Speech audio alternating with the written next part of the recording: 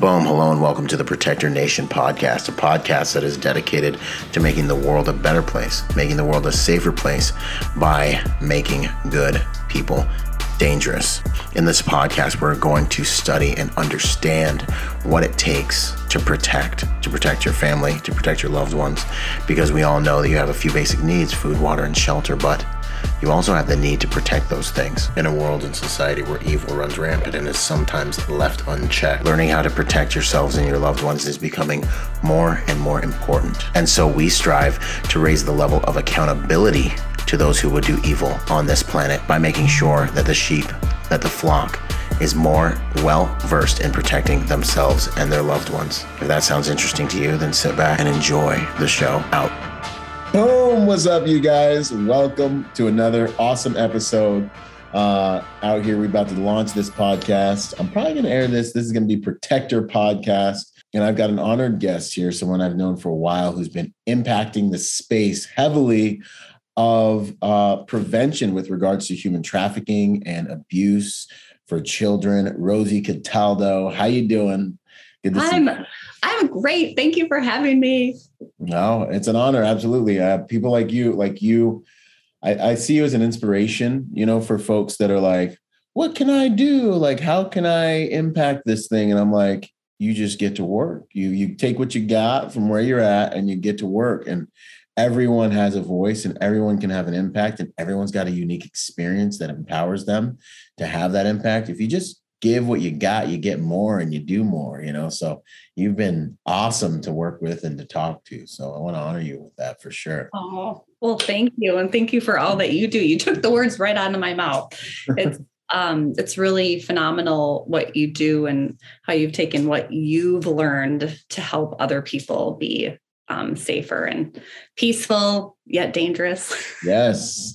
Be peaceful, not harmless, Real quick, just so everyone understands, what is it that you're into these days? What are you doing out there in the space? So my primary lane that I'm in is prevention education. I am the director of outreach for an organization called Childhood Victories, and they're outside of Chicago. And the founder is Victor Pacini, and he brings abuse prevention education to schools. He uses his own personal experience. He's a survivor of sexual abuse at age 8 by a family friend, and he told no one for 11 years. And that was extremely traumatizing. And he is using his pain to empower youth so that the same thing doesn't happen to him. And he just encourages kids to be seen and to be heard. And I reached out to him because what he's doing is so vital and important. And also it most definitely overlaps within human trafficking, which is my passion, preventing that. There's so much room for prevention within human trafficking and awareness. So if we can prevent vulnerabilities like physical abuse, emotional abuse, sexual abuse, that is vital.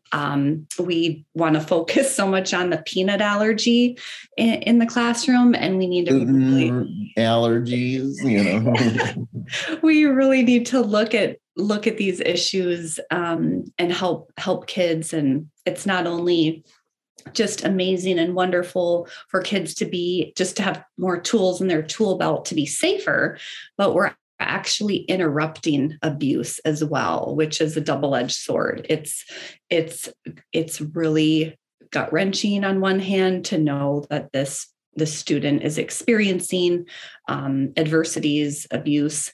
But then on the other hand, we have played a role with the school and with the teacher in interrupting it. So that's why I'm here. That's the first time that I was able to do that was very transformative. And I thought, wow, every single kid needs this. It's a life skill.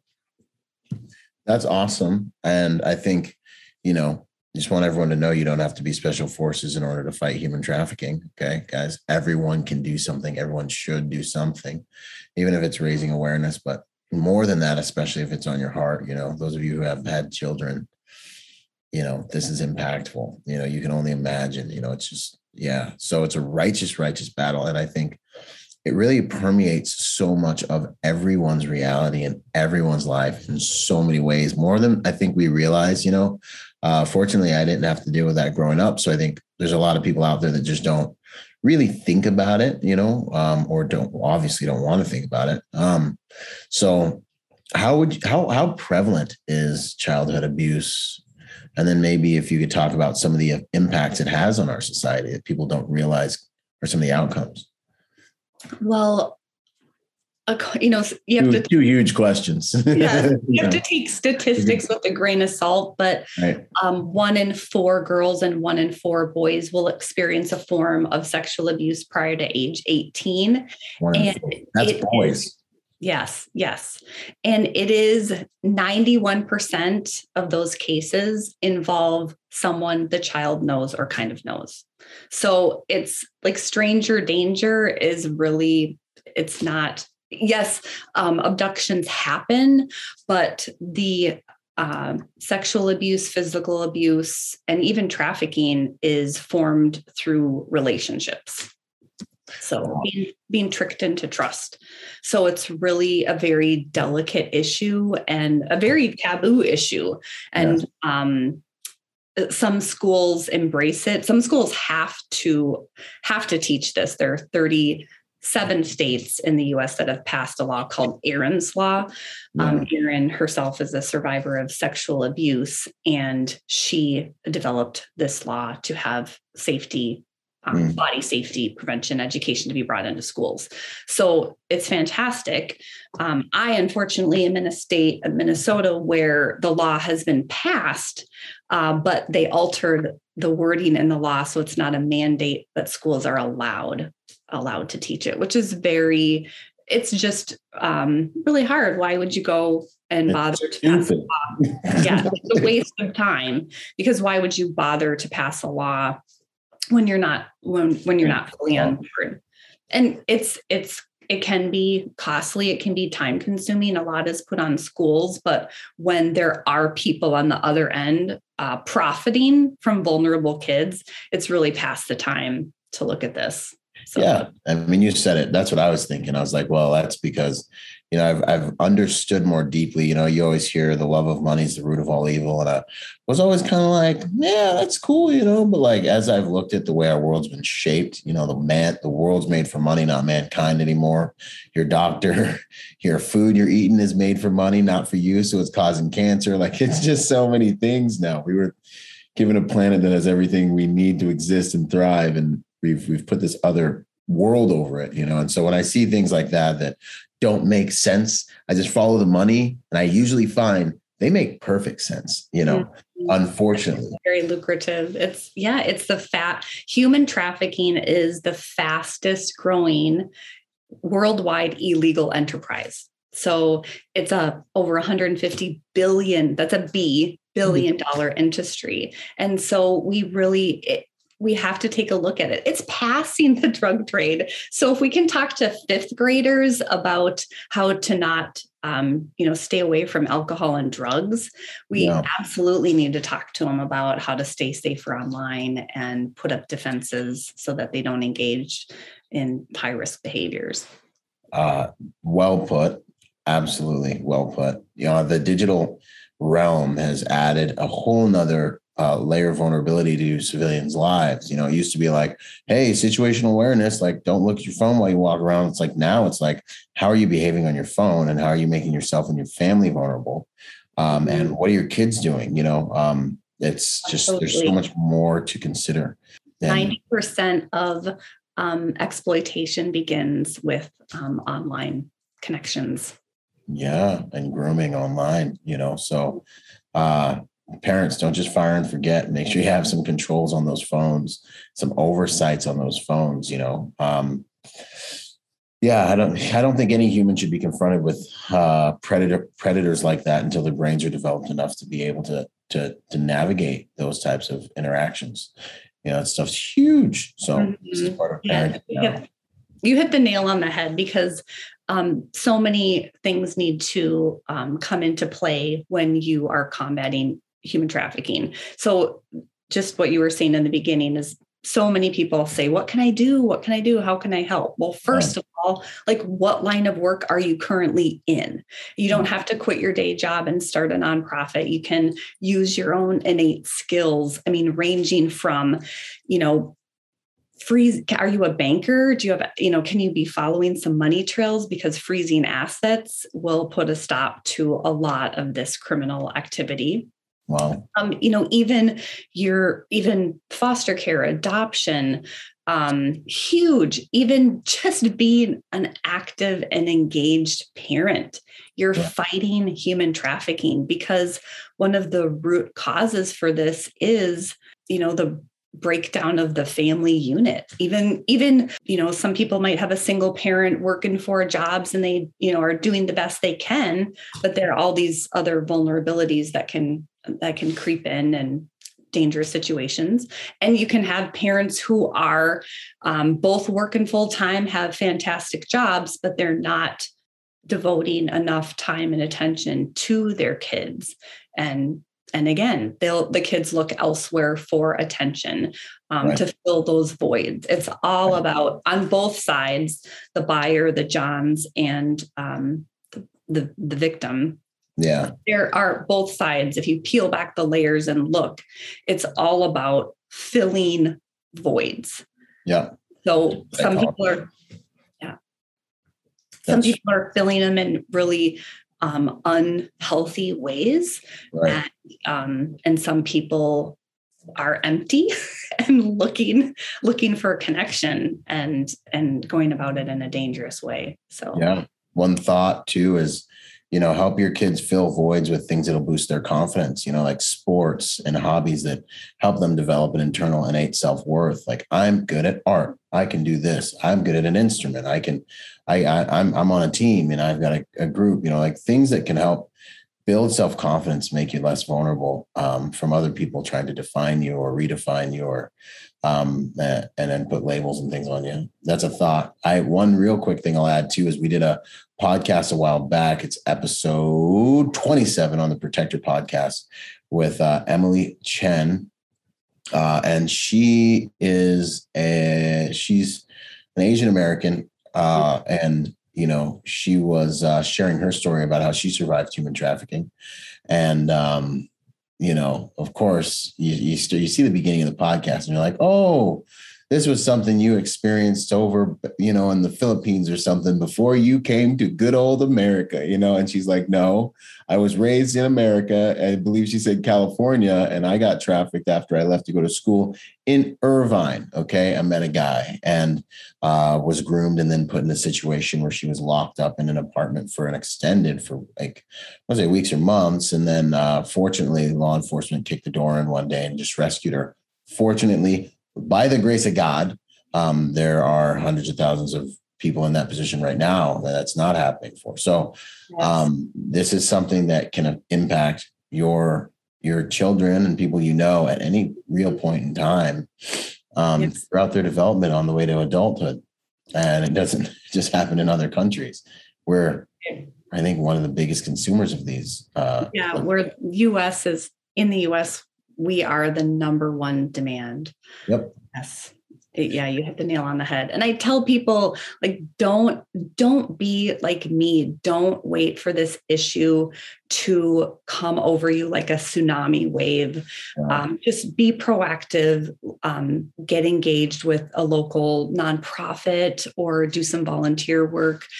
Just educate yourself, because I'll share with you why I'm so passionate about this. In my community, my friends, toddlers were pulled into a very sophisticated sex trafficking ring, and the nanny served as the pimp. Mm-hmm. So there was a whole intricate system set up, and people would come in and out of the home to violate. Well, that's actually a really nice word. It's child rape. So human trafficking, sex trafficking involving a child is child rape. So people would come into the home posing as fake moms and dads, fake grandmas and grandpas, and rape the children. And the parents would be tracked and monitored, so the perpetrators would know their whereabouts. And it's just, it blew my mind. I was just aware of trafficking as a whole. And the Super Bowl had come to Minneapolis 3 years ago, and there were lots of great work being done to spread awareness, and lots of sting operations had been set up to interrupt some trafficking operations. And so that's when I first kind of had my antenna up about this. And then when I learned about how, like, what a market there is for children, very young children, I'm talking 2 years old. So these children cannot even voice, some of them, if, you know, they're not all kids are talking at 2, can't even voice what is happening to them. So that, beyond disturbing, I couldn't sleep at night, and I thought, what can I do? Like, what can I do? My background is in journalism. I was a media rep for the Federal Reserve Bank, in public affairs. So I thought, then the FBI had an opening in their public affairs, and I thought, I'm going for it. That's what I'm going to do.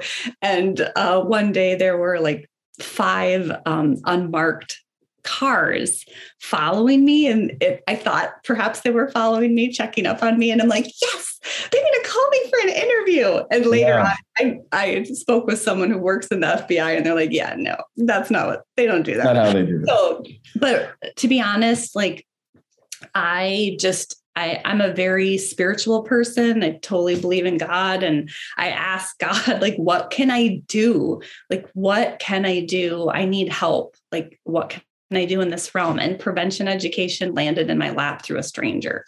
So I was doing some prevention on a smaller scale for a couple of years. And then last year joined forces with Childhood Victories.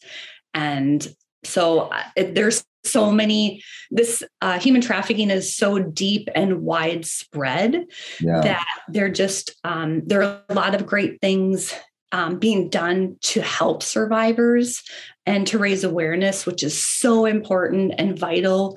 However, just as important, if not more important, is prevention. So we're going to get, as you know, with your background, we're going to get nowhere being reactive. Right. So you already missed your opportunity. So to be able to have conversations and empower kids with local schemes and what's going on and it's all about awareness and avoidance, so that they can just have more knowledge to be safe and make better decisions. And they can't do it alone. Like, you can't just go into a school and drop a prevention program on a teen and then, oh, you're good. No, it's an ongoing process. It's just like you were saying, it's having those support systems and support networks, because not all kids have that. You know, we preach, you got to love yourself before you love someone else. Well, let's rewind here. Not everyone grows up in a safe home with loving parents. So we have to be able to, go outside ourselves, go outside our circle, get uncomfortable, and, allow ourselves to be a mentor, be a coach. People who are teachers have encouraged kids to set up groups so they talk to each other about safe dating and what they're experiencing. And is this normal? Is this okay? Hey, I got an opportunity to do some sugaring. What do you guys think? Don't do it. Don't do it. So sugaring is a business opportunity for young people to sell their time, like dates. But it's not just dating. It's not just coffee. It's all about sex. So they're teenagers, even in my area, who think this is okay. This is a great side hustle, want to save for college, and dangerous things result from it. So to rewind, having these student support groups so they can share experiences with one another is huge, because not all kids are going to talk to their parents. They might be embarrassed or ashamed about being sexually assaulted or something they feel they're embarrassed about doing online. So it's just super important to have those peer groups so they can serve as resources for each other and have a school liaison to be able to talk to each other, because there's so many schemes out there, ranging from job opportunities that are false, or even college interviews that are held off campus that are not legit college interviews. So traffickers are very smart. They are entrepreneurs in the worst sense of the word, because they're constantly finding new ways and new tactics to engage, to trick people into trusting them.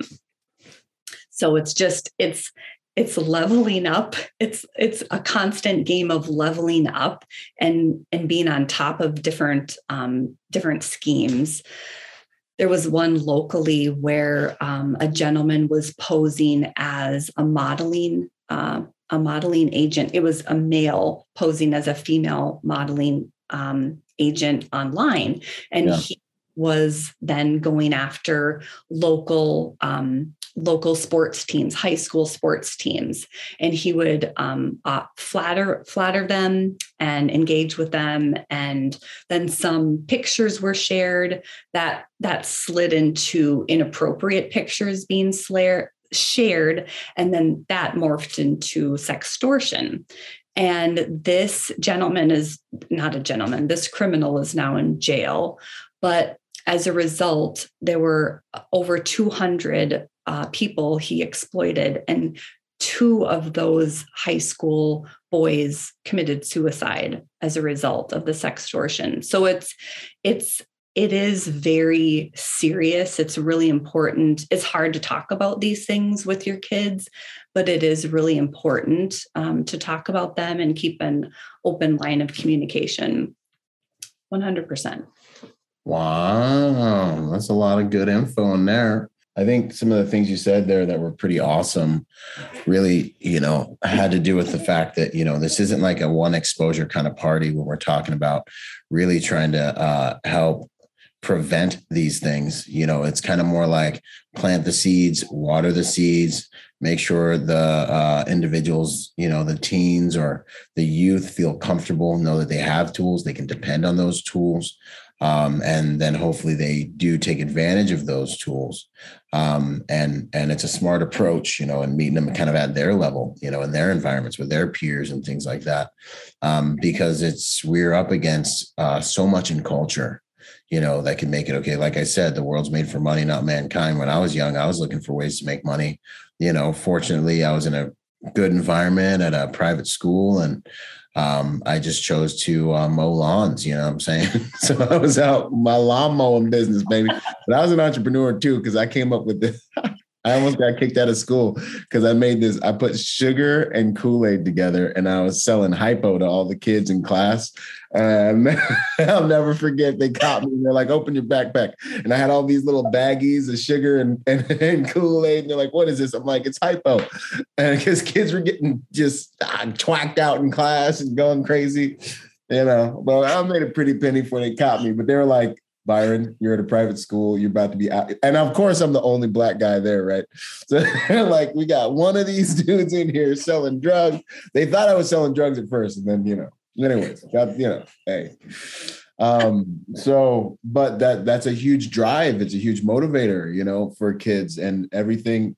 You don't want to ask your parents for everything your whole entire life. So, which feels like your life when you're at those ages, and you can make real money doing these things. And of course, one of the biggest things we're struggling with in the world right now is the attack on values. Mm-hmm.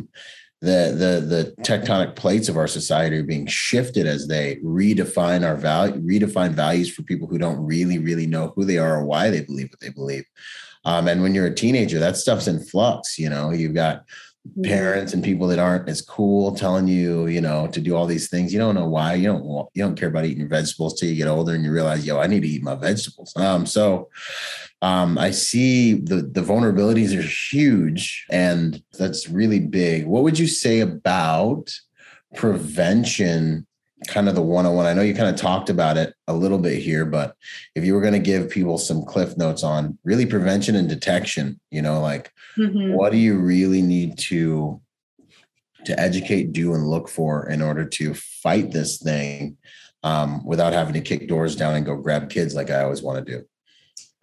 Well, that is at the heart of what I'm trying to do. I wrote a curriculum, which my prevention partner, Victor, the founder of Childhood Victories, is kindly sharing his platform for me. So I wrote the Value Project, and we are bringing it into schools. We've got California schools purchasing it, which is super exciting. But so precisely what we're trying to do is the formula I'm using is unique because I have a unique lens, and there are a few other prevention programs out there, but I have my own lens. I'm coming from real world experiences and utilizing information from survivors and overcomers. They have to be at the forefront of prevention because they've gone through this. And so just with all the my own experiences through my friend and her children, which I shared, and survivor experiences, I think a great formula is getting into schools to, number one, empower kids and let them know their uniqueness. No, you're not like some gift to the world, but you are unique. Like you are unique and you have unique gifts that no one else has, because these many kids don't have an awesome home life. They don't have people there who are their cheerleaders. So they need that support. Youth who have been trafficked have said, I just wanted someone to love me, or I just wanted to fill my time. So those are two huge elements we can work with. Traffickers prey on vulnerable kids. So let's prevent some of them. So going into schools and highlighting the uniqueness of kids, helping them get a support system going, showing them tools and strategies for engaging in support systems that are available to them if they feel comfortable and safe doing that in their school environment or a community environment if their home life is not safe. Right. And then, what is trafficking? Define it. What is it? What is it? What does it look like? Right. What does it look like? In our, I'm 47, so my husband's 5 years older than I am. Big deal. We graduated at the same time. But if you're in high school and there's a 5-year age gap, red flag, even 2 to 5 years. No, that is a huge red flag. So right there, an age difference, someone offering, there are different types of pimps. So there's the Romeo pimp who's going to offer flattery and compliments and, you're the best thing that's ever happened to me. And this process can happen. I've seen it take a few days, and I've seen it in 2 years. So it's just a process of tricking that person into trust, filling their voids, really getting to know them. It's a complete manipulation game. So we've got grooming kind of process. Yes. So the Romeo, the promise of love, you've got a finesse pimp, luring with false promises, like a job, modeling, things like that. And you've got your CEO type pimp who sees sexual exploitation as just a business and people as commodities, and they're just going to go in and do whatever they can, like an Epstein, do whatever they can to manipulate those teens into turning a profit for that CEO. And then there are guerrilla type pimps. These are gang involved, typically, that are extremely dangerous. And they are not afraid to utilize someone else's, they're not afraid to kill off one of their girls. It's typically a female, to show coercion, control over the other people that they're exploiting. So lots of different types of targets, lots of different types of pimping, I should say. Yeah. But then, so teaching kids like, hey, if someone is just really, really too good to be true, and something's going on inside your body, like, this just feels off. This doesn't feel right. Listen to that. Right. Listen to it. That is, like, you've talked about this before. It's common sense to some of us, but some other people need reminders. Always go with your gut. Trust your gut feeling. That is your number one safety and security tool. God-given instinct. Yeah. Exactly. So don't override it. Don't let so many women in particular, let their polite factor override their fear factor. And that is a very dangerous place to be. Yep. So I talk about it with my wife. I'm like, you're woman branding this. Okay. Stop. Don't give this person some beautiful excuse for why they're being stupid right now. Okay. Take it at face value. If something feels off, don't come up with some, don't assign them motivations for what they're doing. If you don't, and Gavin DeBecker wrote an amazing book about this called The Gift of Fear. Y'all need to read that book, and you need to make your kids read the book, and your wives and daughters read the book. Another great book, Tim Lycan wrote a book called When Violence is the Answer. Huge book. You need to tape your kids' ears open and force them. Women and children, everyone else who's not a natural organic combatant needs to force them this information. It's so good. You can get a lot of it by going to protectyournation.com and watching the presentations we have online right now about them. But this education is huge for so many areas of life when it comes to safety and prevention, even business deals. I mean, come on, y'all. You got more senses than you realize. Your gut is huge. It's actually another part of your brain that people don't actually talk about very often. But anyway, sorry. Side note. No, exactly. We're all about side notes. But even feeding off that, like the gift of fear. So talking to teens about dating strategies, like what seems just like common sense to some of us, others are completely oblivious to. Like group dates rock, like totally take advantage of the group dates. And if you do have an opportunity, and this goes for, people in the dating world too, whatever your age is. So have someone know, at least two other people know where you're going, and always go to a public location. And piggybacking off Gavin DeBecker, on a first date, never, ever go to a second location. Just keep it at a public place and be done. And if they're worthy of your time for a second date, you can strategize where you're going to go for your second date, but keep it at a public location. Have code words. Those are huge. Have a code word with a family member, have a code word with your bestie, so that, you can text them the code word and they know, boom, all right, I know where you are. I'm going to come and help you. Yes. Don't be afraid to make up an excuse to get out of an uncomfortable situation. You don't owe this person anything. It's an opportunity to get to know the person, and that's why you date. So are you? Mm-hmm. Yes. So just again, simple strategies. I use an example of a study date. So let's say this actually happened. So a class was assigned to do a project with a partner. So a female student went to a male student's house. She didn't know him very well. And there was another person in the home, but they studied. They went down to the basement to study, and no one was in the basement, and she was sexually assaulted. So I present this to kids, and although it is never, ever the victim's fault, what could have been done differently to prevent this? And give the kids a moment to turn and talk and come up with solutions. And they're like, hey, study with the bigger group, or go to a cafe, or go to the school library. Go to Starbucks. Precisely. So just just giving them different ways to think about situations. Like, you don't have to be boxed into a situation you're not comfortable with.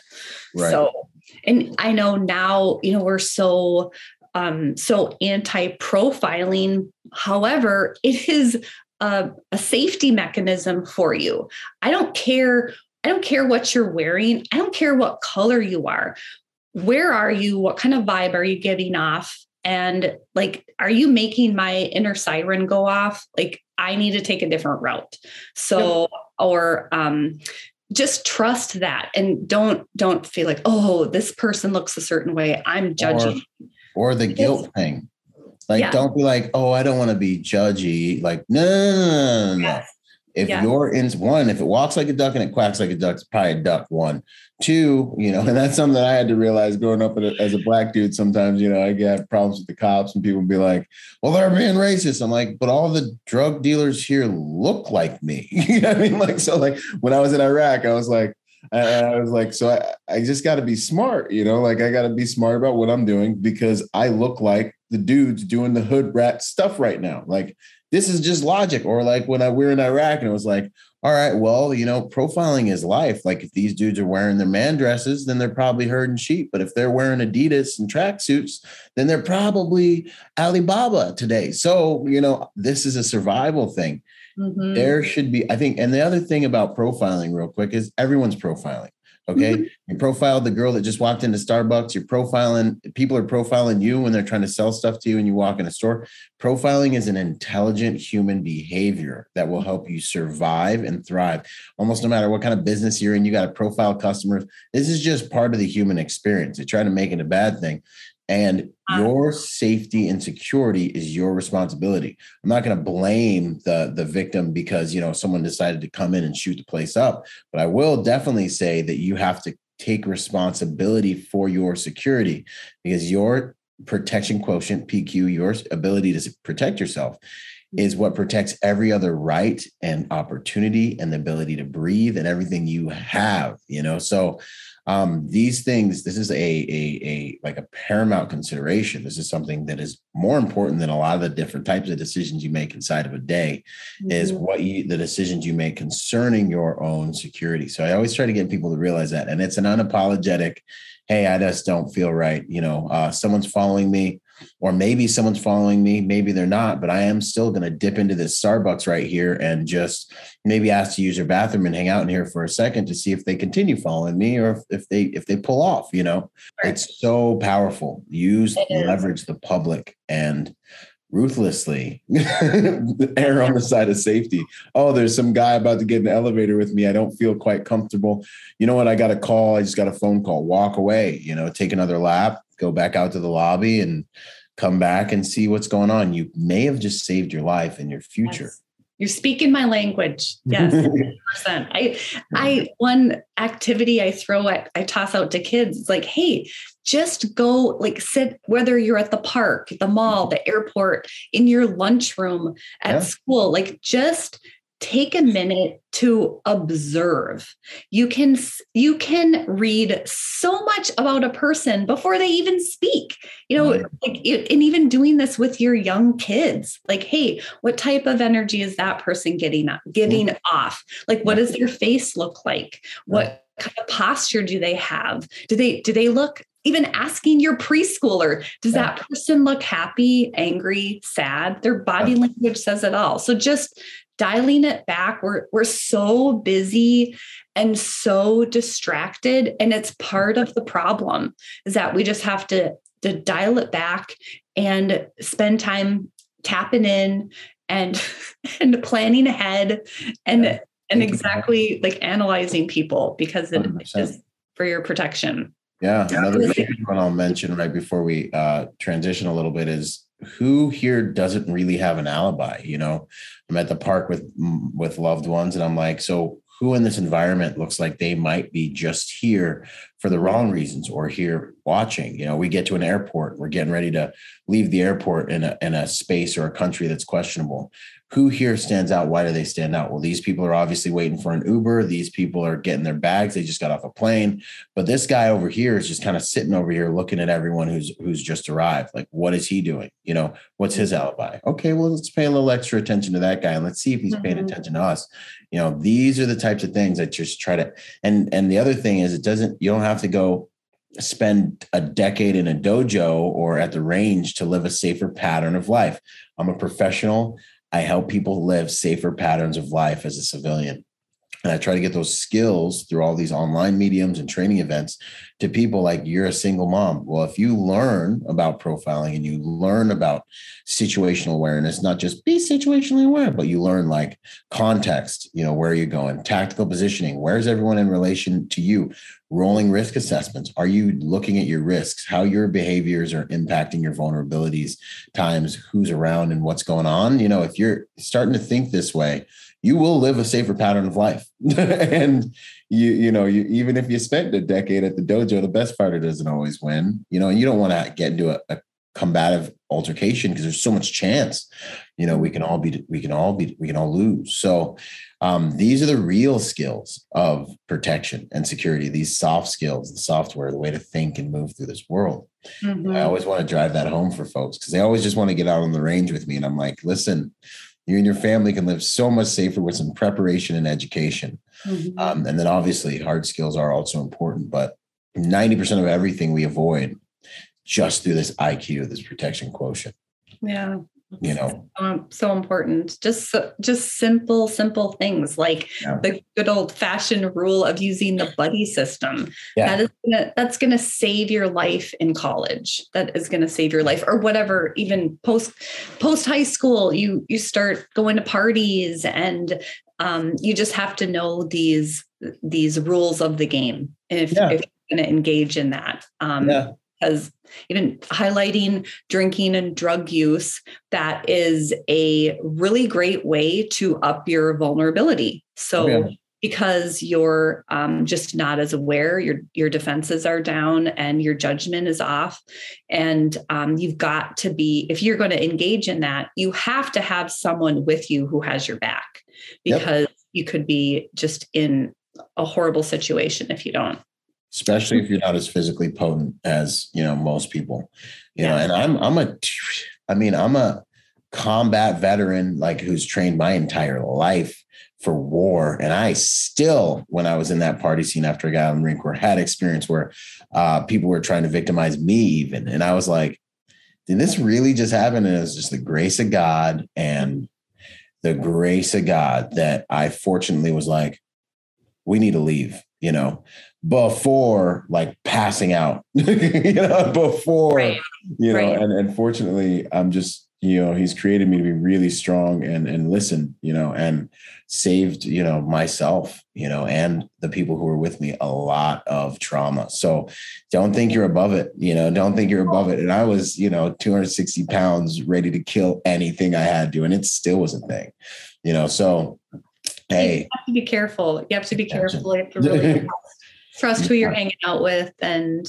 don't waste your time on false friends. Once you find out they don't really have your back, there's no point in continuing that friendship. But so many things, what were you going to ask? Oh, no. What are some signs when it comes to children and those who can't protect themselves that parents and guardians should be looking for to detect any type of abuse or victimization? Okay, really good question. Like regarding what happened to my friend's kids, she detected it's called circular play or repetitive play. The kids were doing the same things over and over and over. And she thought, what is going on? That was her first tip off. But for kids, maybe they've been potty trained and then they're wetting the bed. That's one thing. It's not like, oh my gosh, they're wetting the bed now, something happened. It's not that, but it's just something to be curious about, to keep in mind and to look into. If they all of a sudden start becoming really clingy and needy, and their personality has shifted, becoming, they were on a great path and enjoying, grade school, and then just did a flip, and the behavior switched.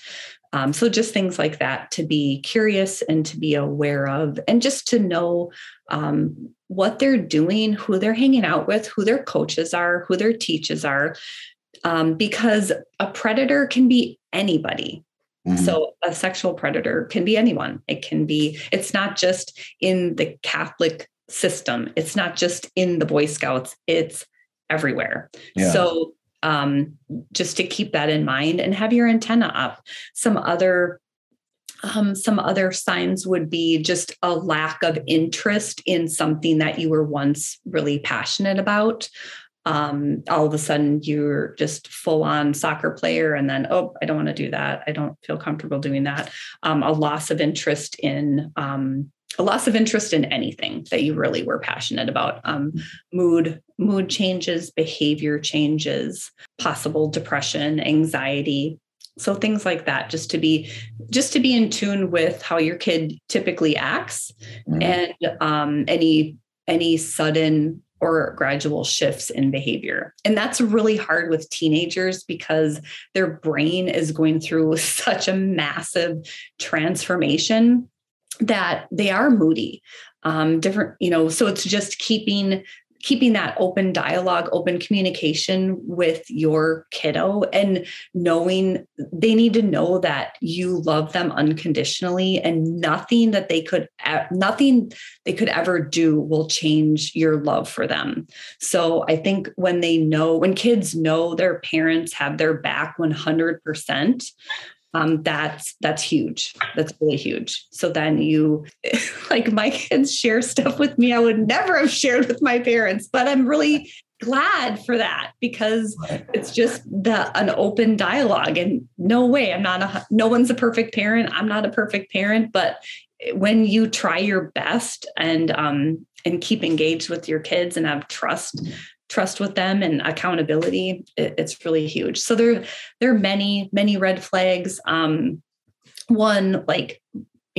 totally obvious one is, tattoos. If tattoos are a way of, that, this is getting away from little kids, but tattoos are a way for, depends to mark them, right? Yes. To show ownership. Yeah, totally. So anyone who wants to get a neck tattoo, I'm like, why do we rethink that? Just double think that.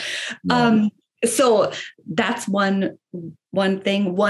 School nurses are really, really on the front lines of helping detect abuse, because, this is not pleasant to talk about, but if a younger girl starts menstruating sooner than the typical age, that could be a red flag right there. And so girls who are continuing to go to the school nurse for, quote unquote female issues, and it's really anxiety. So school nurses can really be on the watch for this, and monitor if someone is coming in frequently with the same issues, just to be keeping tabs and really diving into what's going on.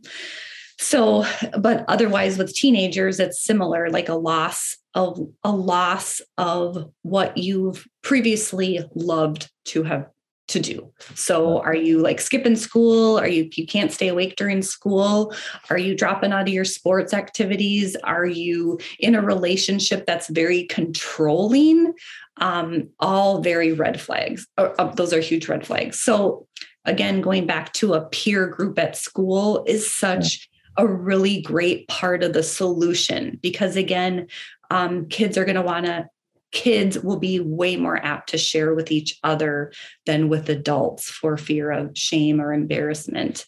And kids can say, hey, what's up with your boyfriend? You've totally changed. You don't like to do anything that you previously liked to do. And hey, there's a mark on your hand. What is that all about? Even watching for any sort of bruising, cutting. Sometimes traffickers try to, if they use force or physical abuse as a means to control, not all of them do, but some of them do. And then they would typically try to make that that mark or that bruise in a place that is not obvious to see. So lots of different ways. Yeah, that's interesting. The circular play thing you were saying with the little people. I always thought little kids just are trying to learn mastery. So they're always trying to like do the same thing again and again, but interesting. And then any like obviously abuse to those areas possibly would probably be. Yes, exactly. Like in the program that my prevention partner, Victor Pacini, developed, it's called Be Seen and Heard. And his language is just phenomenal. It's so simple. It's no one touches your private body parts unless it is to keep you clean and healthy. So do mom and dad help keep you clean and healthy sometimes? Yeah. Mom and dad help give me a bath. Yeah. Is that okay? Yeah. Thumbs up. They're helping give you a bath. Awesome. What about when you go to the doctor? Are mom and dad or a guardian with you at the doctor? Yeah. Is it okay for the doctor to look or touch your private body parts? Well, yeah, it is. Thumbs up, because they're keeping you healthy.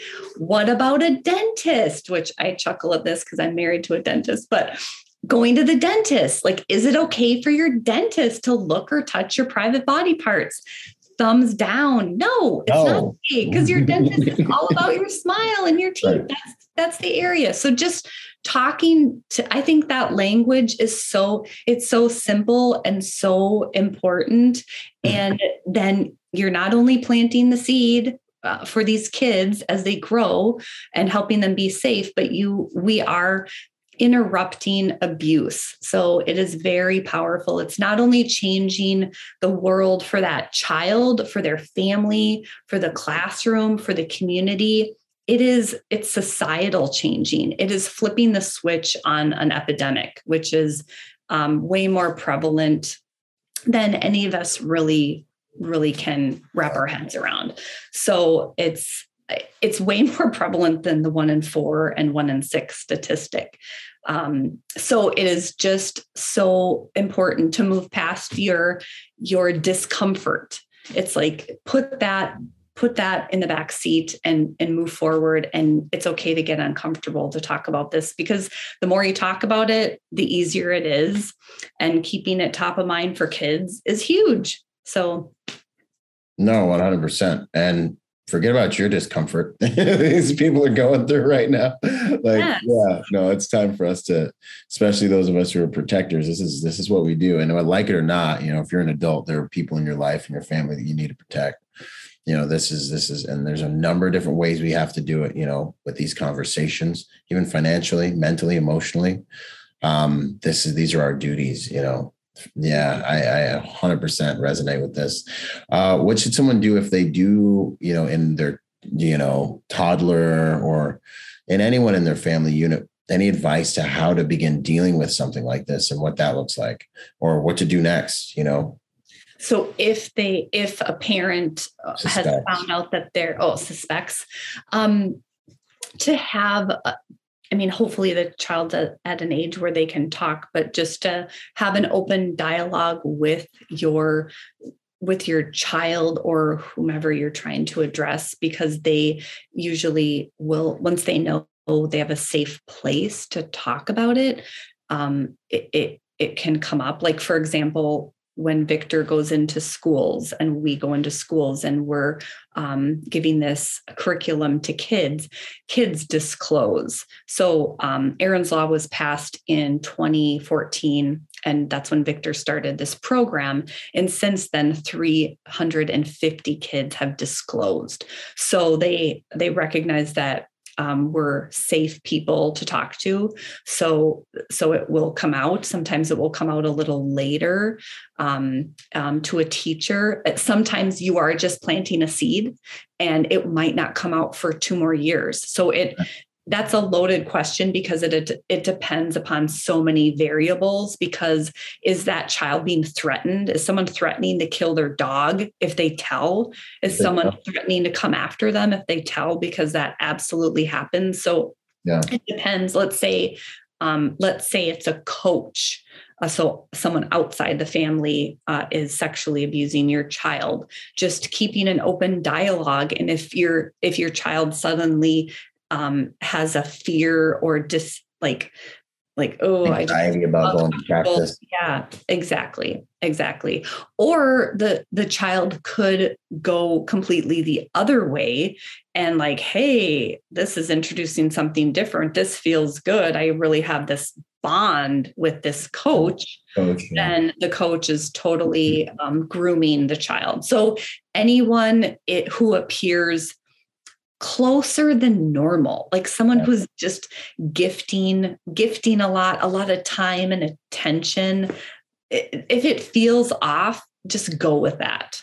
Yeah. So, I mean, I know I'm kind of all over the place with an answer. I totally dig it. It's just, it's addressing it in a way where they feel safe enough to disclose this information to you, or putting them in an environment where they will feel safe enough to start to actually open up and disclose this information so you can then deal with it, and then removing them probably from those relationships, then probably wiping the person off of the face of the earth that is engaging in that behavior.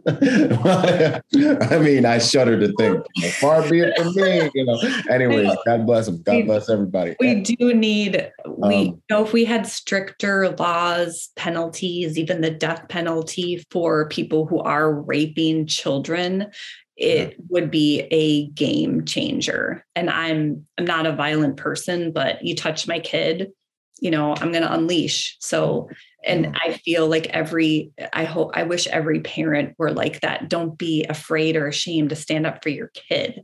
Right. What do you think? What do you think about this new pronoun game they're trying to get down on? Yeah, I'm saying, like, I reposted a video like last week, I think it was Sunday, where there was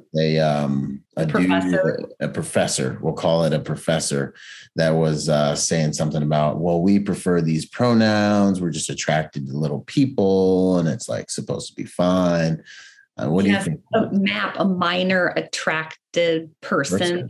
That's the acronym they were pushing, which is very, very, very dangerous. So, there are some pedophiles that are trying to put a P into the LGBTQ plus acronym, which is just wrong on so many levels, because that is a criminal act.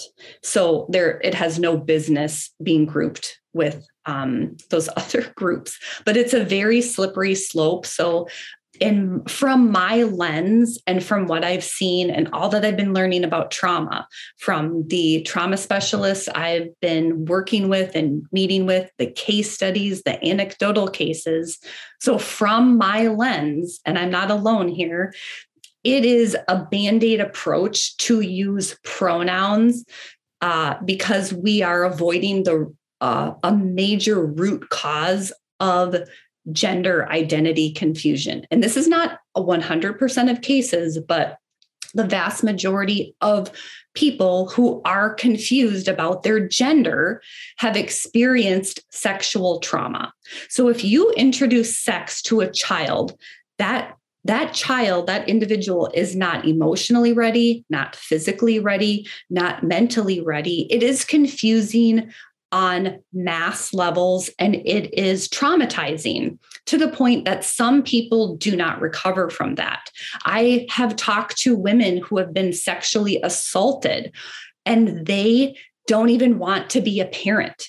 I've talked to women who have been sexually abused by a family member, and they have a child and they can't even breastfeed the child because of the trauma. That is so beyond damaging. So it's a slippery slope here when one group is trying to bleed its agenda into another.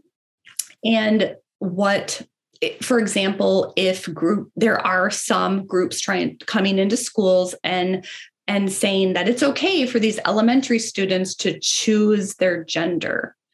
Well, that is another form of sexual abuse that is completely inappropriate. And it is just feeding the normalcy of child sexual abuse. So the more vulnerable kids that we create, then, as I stated previously, traffickers prey on those vulnerabilities. Yep. And the majority of people who have been trafficked have experienced sexual abuse. So it's very dangerous, in my opinion, and from my lens. And it's past the time for people to just accept it. And people need to stand up and say, hey, this doesn't feel right. This doesn't feel like a good pathway here. And it is beyond confusing for a child. So I know there are lots of different opinions on that, but I just have a massive red flag there. And it's deeply concerning, because human trafficking, remember, we're the number one demand. So it is a follow the money, just like you said. It is a massive, massive industry. So if you peel back all the layers behind trafficking, we've got a lot of greed, we've got a lot of egos, we've got a lot of traumatized, disembodied people walking around trying to make a buck. And it's a nicer term to say a person's violated, but let's call a spade a spade. It is child rape. They're profiting from child rape. So yeah. When is that ever okay?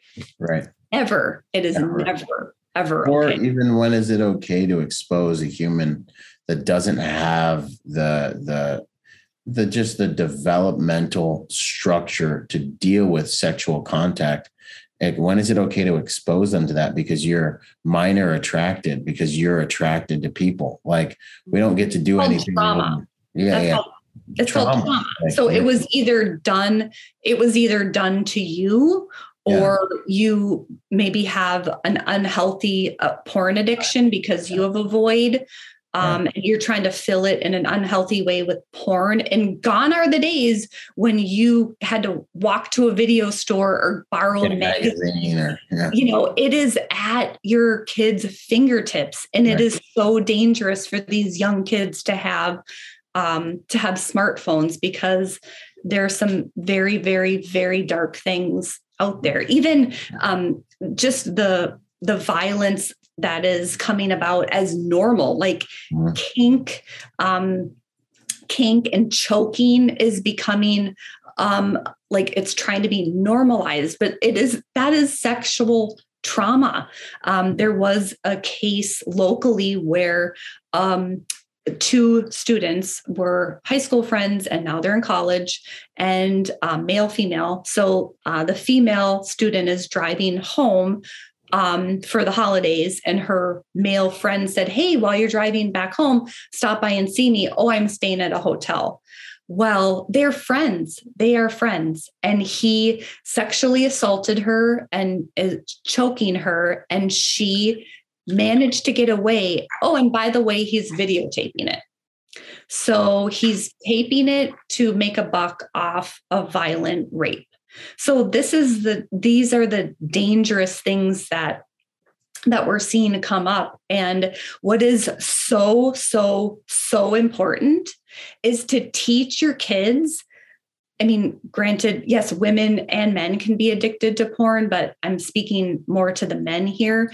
It is so important to teach your kids to not get off on someone's violent rape. Like if that's the problem. So if you can teach like real valuable human connection, that's a wonderful start. Like that's someone's daughter, that's someone's sister, that's someone's mother that is being brutally attacked. And then, oh, by the way, they're exploited and making money off of it. So it's beyond destructive. And it's just exploded in the past 10 years. It's disgusting. There are like so many jobs, so many amazing people doing wonderful work in this realm. And some people say, I could never do what you do. Well, I could never be a dark web investigator. I would be too busy vomiting. Traumatized. No, yes. And these, so my hat's off to these people who are stomaching that work. They have to do a lot to take care of themselves and to sometimes detach from it, because it can be very debilitating. And like when I first found out about my friends' kids being raped in their home for money, I was like so disoriented. I thought, like, what the hell is going on here? Like, this seriously happens. And I was looking for humanity again. I was like, what? Like, where are the good people? And so I feel very, very blessed to have partnered with some amazing people. I say all the time, people are fascinating and frightening. And it's good to be both, but you got to have your antenna up for those people who are disembodied, the sociopaths, who are highly trained. They have been broken so severely, as you know, with your psych background, you break down someone so severely that the personality splits. Yeah. So with the nanny that my friends endured, when her hair would go up in a ponytail, they knew that bad stuff was coming. So there's a lot of mind control that feeds into this, and people grow up in this stuff. People grow up in these families that trafficking is their business, like drugs, trafficking, that's their family business. I have the privilege of working with a survivor. Her name's Tiffany, and she was kind enough to share her story to teens. She, on the outside, it looked like having a great life, like private school education, some really fancy cars on the driveway. Looks like mom and dad are doing well. But in reality, dad was a drug dealer and selling his daughter. So she had started being violated at age 3. And so first of all, the fact that she's alive is amazing. And the fact that she has overcome so much, and the fact that she has been empowered but to use her story to help others. Number one, understand that this exists. Like, she's the face of this. This exists. So look at me. I'm here. I'm telling my real story. And then, like, here is what I did to overcome it. And here's what you can do to be more aware and be safer. And she now, I want to give a shout out to her because she just received a certification to be an equine therapist. So like talking on the other end, healing and therapy is for people to overcome some of these severe traumas. Horses are incredible. And what was her name again? Right, Tiffany. Tiffany, where can people find her? Is she like online or anything like that? You got some links you could send me after the... Yeah, Tiffany Jacobson. I will link to her in the show notes. Yeah, perfect. I love it. Rehabilitation. What are a few considerations for that as we start to wind down? Well, first of all, rescuing someone from trafficking, it's not, being a rescue operative, it's not all as sexy as it looks. It is gut-wrenching work. And not everyone wants to get out of the life because they are so manipulated. So they're so broken. They're so broken and just considered like an object, not even human, that they don't feel that they could possibly do anything else, especially if you're trafficked from, like the average age to get into trafficking is around 13. So if you're trafficked from age 13, and you've experienced nothing else, it's really hard to get out of it. So number one, super hard. So if someone does want to get out of it and you offer a lifeline to them, the process can be extremely, extremely challenging. They have to want to get out, but there are many different systems set up to help. Not enough. There are not enough safe houses set up, but there are different healing modalities that can be done. And it just depends upon the person's level of like, do they have a religious preference, a spirituality preference, and connecting with good people, good organizations to come out of this to help them provide job skills, be a mentor, provide a safe living space. So many wraparound services, community support with people who are aware, like really aware of the issue and all the traumas that go with it to help just wrap around and support the person. So there are a lot, so much is needed. There are many things going on, but to eliminate those needs, we can pour more into prevention. Right. So we absolutely can't keep up with the needs because they're so great. So if you have, the ability, I'll do your part. Yeah. Yes. If you guys link up with Rosie. Link up with Rosie. Your contact info will be down there. One amazing community effort being done locally is I consult with a nonprofit called Stories Foundation, and they're building a cafe. And the cafe is a social impact give back cafe, and it will have provide wraparound services for survivors and apartments for survivors and dignified work.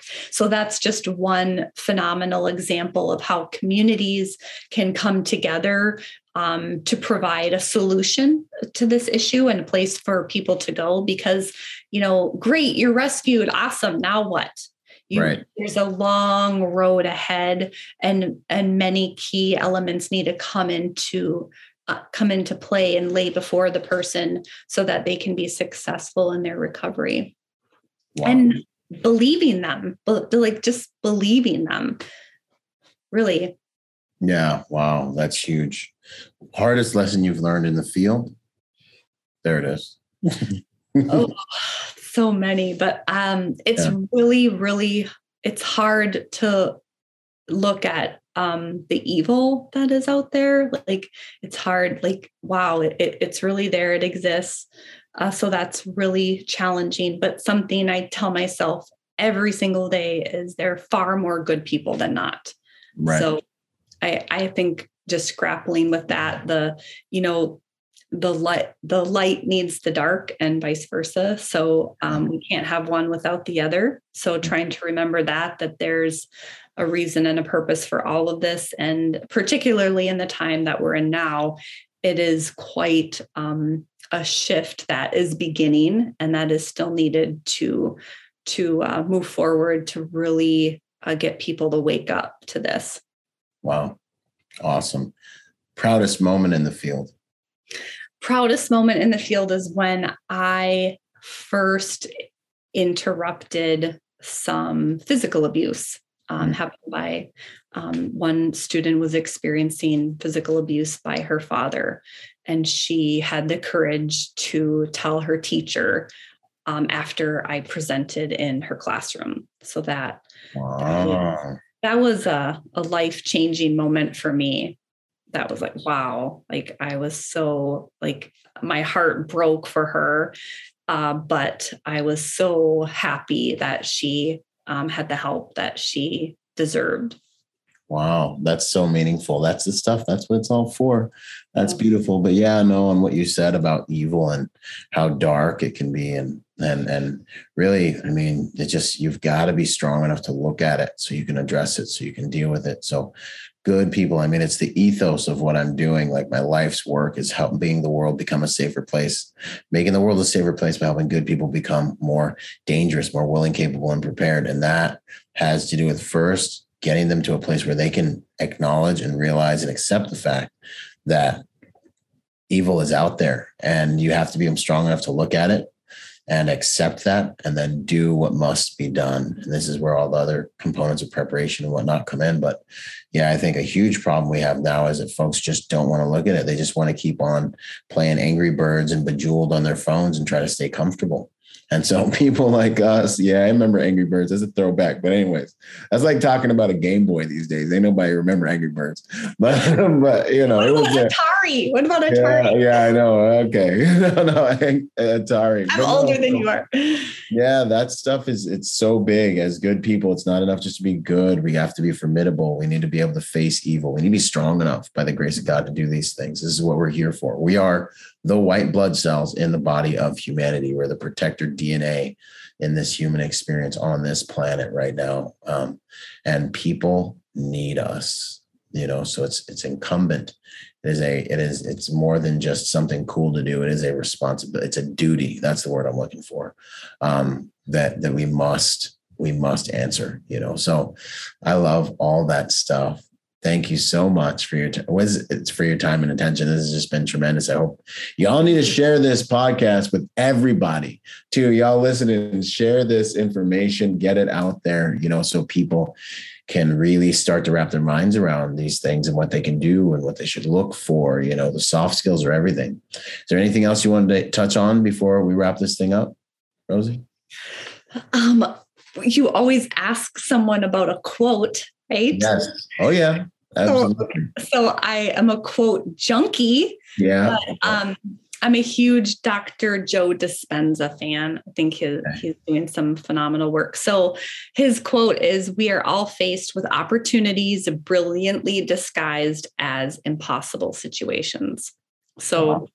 I feel like that's so applicable to this realm, is that it is massive. It is very dark, but it is such a gift for me personally to be aligned with really phenomenal people doing what they can in their realm. So no one can solve this problem alone. It will not be solved until the majority of the population can look at it, acknowledge it, realize it's here, and do what you can. Do what you can. Even be in the teen hangout house. You're helping combat human trafficking by providing that space and being an active and engaged parent. So many things, very small and really big, that people can do to come alongside this issue. They're really limitless opportunities in this realm to come alongside it. So it's really tapping into yourself and seeing how best your gifts can come out. Yeah. Like your gifts, like we all can impact this thing in a different way. And that's what it's going to take. Mm-hmm. And I love that quote, because that is the reality. Like everything looks so impossible. And it's like such a disguise. It's like false evidence appearing real stuff, like, oh, no one's ever done that. People don't do that, And then I'm like sitting over here like, man, I'm so glad I didn't listen to any of you people. God bless you, but like, come on, right, there's you have to use your voice. Like hashtag Tower of Babel, man. Like God had to be like, you know what? I have to come down here and stop these people because they can do anything they want. Like, come on, like we all have these incredible gifts within us. I think some of us are just too busy and too conditioned to really tap into them. But when you open yourself up to this realm and you are truly wanting to make a difference, you will be amazed at what happens and the people who come into your life. And like the fear just melts away. You're like, all right, I know what I need to do, and we're going to go after it. So even when doors are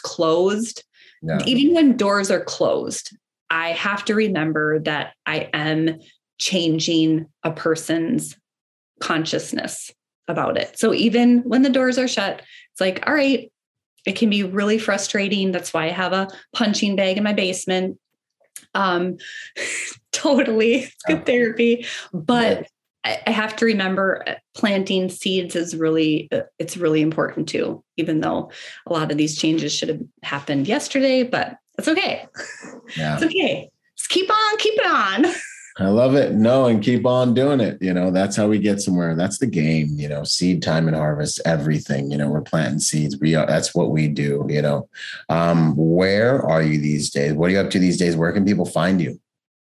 So I will give all my information in the show notes. I'm Yes. on Instagram, Rosie Yep. Cataldo. I'm on LinkedIn, Rosie Cataldo, and my prevention partner is Childhood Victories. He's outside Chicago, so honored to partner with him. And I super honored to consult with Stories Foundation. If anyone has and just curiosity about Stories Foundation and the cafe, and maybe they want to franchise it, there are franchise opportunities. And I do speaking on this issue as well. I speak to groups like even, child safety councils to grad students at Georgetown. So I love talking to groups about this issue. There's so many different elements to it. And so always happy to do that as well. And if anyone's interested in being a rescue operative or learning how to set up a safe house or wants to be really dive deep into this training, I know you and I have both attended the Association for the Recovery of Children's training. It's phenomenal. It's life-changing. It's a great one. So just an excellent resource out there that's available for you. Yes, absolutely. Basil Boz and his boys, like they do awesome work. They're the real deal. I'm a personal friend. If you guys are looking for an organization that's actually really, really impacting this fight, go ahead and look up ARC. In fact, we'll include their web address in the show notes. So you guys can go ahead and link up with him. You can learn more about Boz as well on another episode of this podcast, back towards the beginning a bit. Let me just get you guys he and Tina Paulson are just phenomenal people. Their organization is just totally vetted, doing incredible work. I encourage you, if you are checking out a nonprofit in your area, just do your homework. Some really awesome groups out there. And then there's some, not as awesome groups. So just anyone can pull up someone's 990 and check them out. Yes. Ask around, talk to people. Don't just go off social media and fancy marketing. And give your money to them. Yes, exactly. And so I just got sweet. Basil Boz. That episode is going to be in the show notes as well. So you guys can check them out. Awesome work being done there. Thank you so much, Rosie. It's always an honor and a privilege to spend time with you. I'm honored at your, just your heart to go and give what you got and impact this fight. You're a warrior, in your own right, spreading light, bringing light into the darkness, and I really, really value that. And I really want people to, see that and be inspired, like instead of looking in the mirror and thinking like, well, who am I? It's like, you might be everything to another person when it comes to snatching them out of the darkness, no matter what, you believe about yourself, even that you might be the only chance. You choosing to overcome your fear and insecurities and give what you got, your widow's mite, your 2 cents, your just some effort and brain power could be the only chance someone who's locked in a room right now being victimized has, or that doesn't know how to approach, getting freedom from this thing because it's a family member has, so, even if it's just spreading awareness about the situation. But I hope you'll do more than that. We all got to get in this fight. We got to keep our children safe and stop the momentum that this thing's picked up. Yeah, 100%. Thank you so much for all you're doing and your voice and your platform. It's very encouraging and it restores my faith in humanity, to be honest. Thank you. So grateful that we met. 100%. Absolutely. Thank you. And Rosie's a real deal. Y'all connect with her afterwards. If you are wondering how you could get involved, send her some DMs, connect with her as well. She's full of ideas and she's relentless and she's a connector. And I love those things about her. So, all right, y'all, it's an honor. With that, we will see y'all next time. Boom. Boom. Yo, what up? I hope you guys really enjoyed that episode. Hey, listen, in order to get more out of the brand, I want to encourage you to go join us on our social media platforms and join us at protectornation.com. We post different types of content on our different platforms at different times. You'll get blog posts, you'll get videos, you'll get real world combat engagements and things like that. So stay plugged in order to get the most out of the brand. In order to support us, also go to protectornation.com and buy something or join forces with me on Patreon. You'll scroll down the homepage and you'll see the link. Anything you can give counts. Think about whatever you would lose in your cushions or like spend on McDonald's this month, $5 a month, whatever it is. That helps us make the world a better place by making good people dangerous. Anyways, this is Byron Rogers, protector by nature and by trade, and I'll see you on the next piece of content, whether it's a video or podcast. Out.